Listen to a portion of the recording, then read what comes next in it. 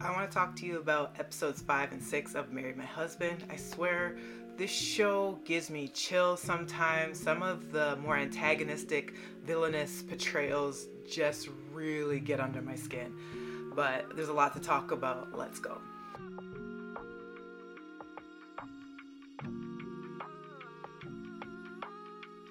Hi, I'm Monique. I am the host of Off by Purple Heart podcast, where I talk to you about K-dramas, C-dramas, BTS, and whatever else I want. And I absolutely love when episodes can meld my multiple interests in one fell swoop. And there is a BTS connection with Marry My Husband, which I'm going to talk about in a bit. Anyways, to get into 5 and 6, the main thing I can remember from episode 5 that's really unsettling to me is Soo-min. I finally learned her name. I think that's her goddamn name. Soo-min, is it? The villain, the psychotic best friend who just seems to get more and more unhinged every episode. One of the things that we learn, and we're getting into spoilers, is that she actually learned Jinwon's handwriting. So Park Min-young's female lead character. Soo-min actually was able to forge her handwriting, which to me sent chills down my spine. And part of how we found this out was this is like continuation from Ep, 4 with the high school crush and him reconnecting and having uncredited love now for the main female lead, and I believe Jinwon is her name. Jiwon has kind of like left that crush behind, right? She's got a lot of webs to untangle. She's back in the past in 2013. She needs to find a way to sick Soo-min onto her abusive boyfriend to be husband, and she has to play along with it and make him look enticing enough that her best friend, quote unquote, will want to steal him, which is just so psychotic. But the fact that she learned to forge her handwriting is crazy development. I don't know if the webtoon that the character is this goddamn nuts, but I think that's wild that she forged a note essentially telling the crush back when they're in high school that you make me sick. Do you think you're so popular that everyone's gonna fall in love with you?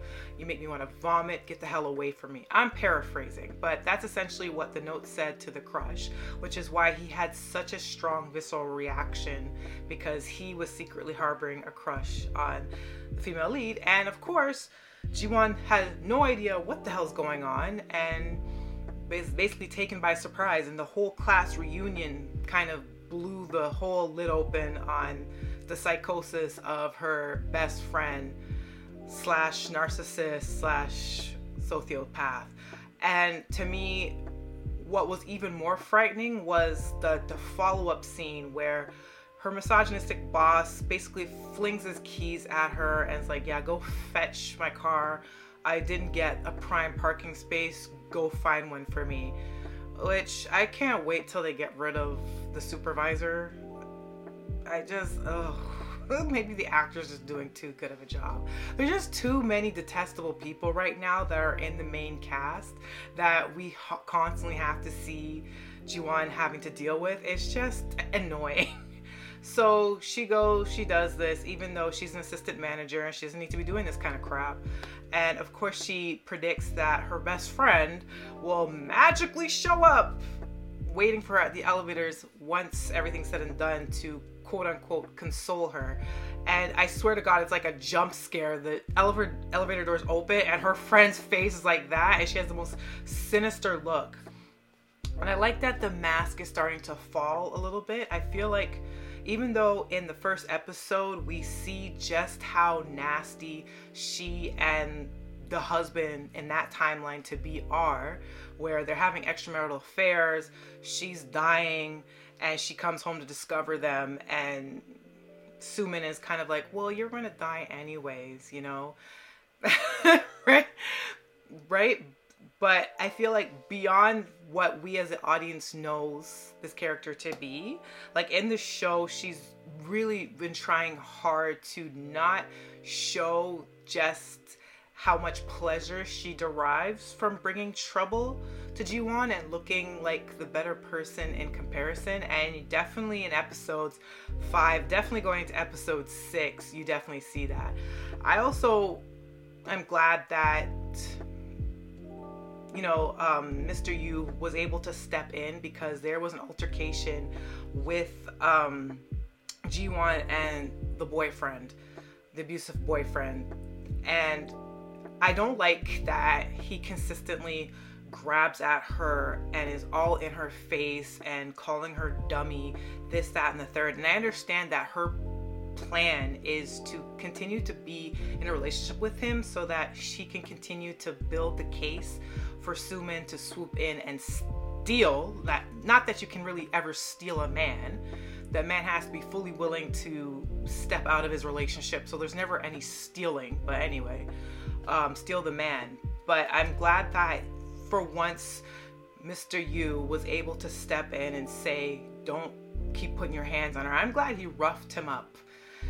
And it was getting to the point where I'm like, please get this man off my screen. Like, he makes my skin crawl. I will accredit the actor. He's doing a phenomenal job.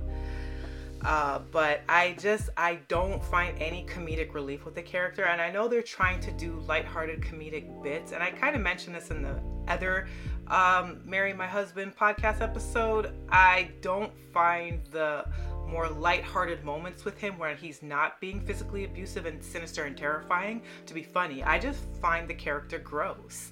And I'm just waiting for him to get his frigging hands off of her and leave her alone. So I'm glad that the wrap up for episode 5 was Mr. Yoo kind of roughing him up and like, you're not gonna play in my or my girl's face. Get the hell out of here. Even though we didn't get really why is he being so protective, at least from the perspective of Ji-won. She's still kind of like, why is he so concerned about my well-being? Why is he stepping in? He doesn't realize she's from the future, and he doesn't realize she's from the future. She doesn't realize he's from the future, and then everything kind of comes together in episode 6. Episode 6 was satisfying for me because it looks like there is going to be consequences for the supervisor, the misogynistic pig, because he was getting on my nerves too and how he speaks to her. And I'm like, how many more episodes are we going to have to deal with this kind of crap? I was really happy that the whole boyfriend thing with her actual work friend was resolved, and we find out that she is the sister of Mr. Yoo. I like that. We are finally getting into the whole defense training, self-defense. They're learning judo now, and Mr. Yoo's now teaching her, and she was able to get some throws in. But I'm really, really, really, really liked was tie-in of BTS, which I talked about earlier. So for everyone to be brought finally back up to speed,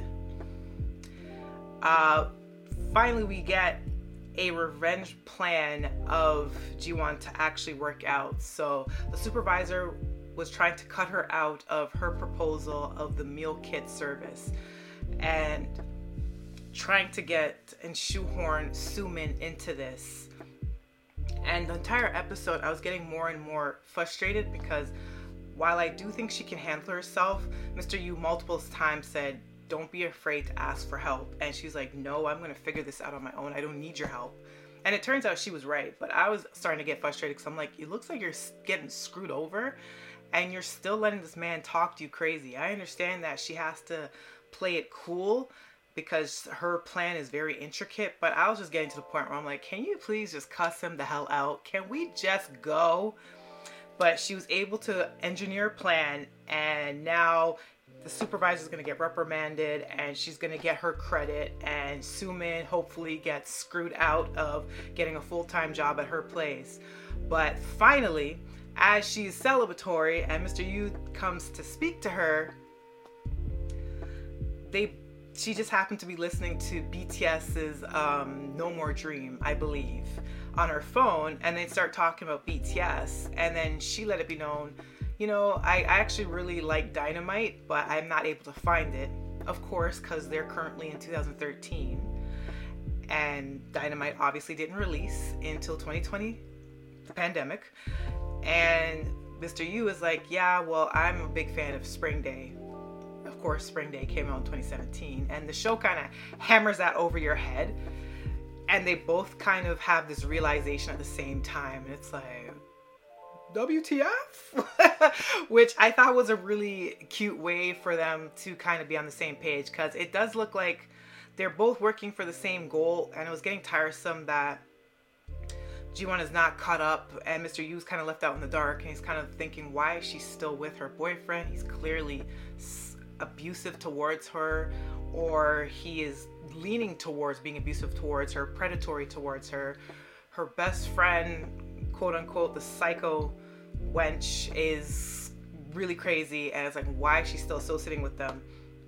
So I'm glad that we're finally caught up to speed and that they can both be on the same page, because that's basically how we left episode 6. And can I just say, as an aside, I think that is just so goddamn cute that that little kitten that she was feeding during her college days, I think it was her early college days, and Mr. Yu happened to take that cat in. I just think that is so damn cute. This little abandoned kitty, she's feeding it, taking care of it. He happens to see her, and that's part of the love story, and now he has that cat. And I even like the little flashback where they had met prior, and she was drunk, and she revealed to him like the situation with her father passing away, and she let some of her insecurities go, and just talked about how she always felt like such a loser next to Soo-min.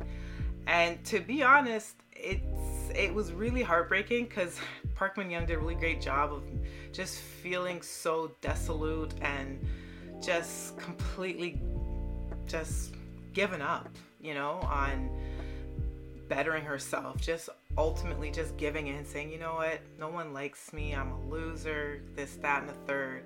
Meanwhile, the real loser in this whole thing is Soo-min. I cannot believe how psychotic that character is. I swear to God, just the idea that she learned to forge her handwriting is so twisted to me. Her moving in on the man is like such a classic trope of the friend that's really not your friend but an enemy, and keeping close tabs on you. That is crazy, but at least I understand that piece. The whole let me sick a bunch of high school bullies on her while I stand back and do nothing to help and support her while she's getting physically and verbally assaulted is really warped. But at the very least, I could chalk that up to immaturity. Even though bullying in high school, there should be zero tolerance for that. And I don't even want to excuse it because of immaturity and age, right? But at the very least, I could have a little bit more understanding to that. But as a full-grown adult, I just find the character so creepy.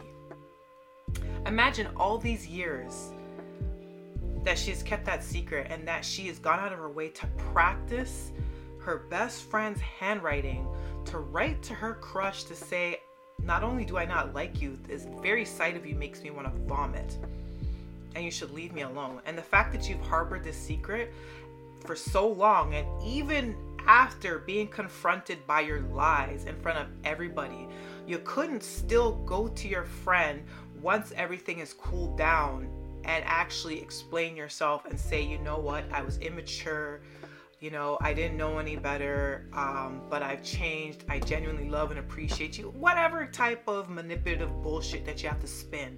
The fact that the friend can't even do that, like the most sinister K-drama character I've seen in a while. I just like I have no tolerance for villainous, antagonistic characters that don't own the fact that they're villains. Like the fact that this warped woman still somehow sees herself as the hero of the story, the whole thing is sick. It's really sick. If I wasn't having so much fun watching this show, I'd really be disgusted. Because I'm not the biggest fan of like bully plot lines. I'm not a fan of seeing like the female lead getting ganged up on all the time and constantly be talked down to and having people plot on her and whatever. But I do enjoy like a good revenge.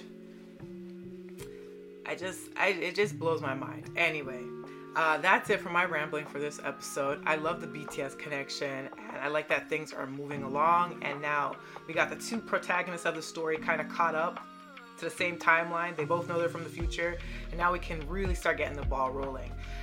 And I'm probably going to keep talking about this show. Hopefully it doesn't get yanked off the air. There's apparently some weird controversy that's going on in Korea right now with Park Min-young. I don't know what the hell Dispatch is doing. I have no idea why it's anyone's business what her ex-boyfriend is doing with her funds or him sending her funds. I just think it's a load of bull. Unless there's more story developments that we're not aware of, I don't understand what the hell that is a controversy for. And I just better not hear that the show is getting yanked off the air or anything stupid like that because the netizens couldn't mind their own goddamn business. I'm just saying as an aside. But I am enjoying Marry My Husband, and if there is more episodes to continue airing, best believe I'm gonna be on it because it is a hot show for me. If you're watching this via YouTube, thank you so much. I appreciate you. I love you so much. If you're listening via Spotify or Apple Podcasts, I really appreciate you as well. And into the next episode, and there's a lot coming down the pipeline. I keep saying this. January is very busy for me. Look forward to that. Okay? Bye.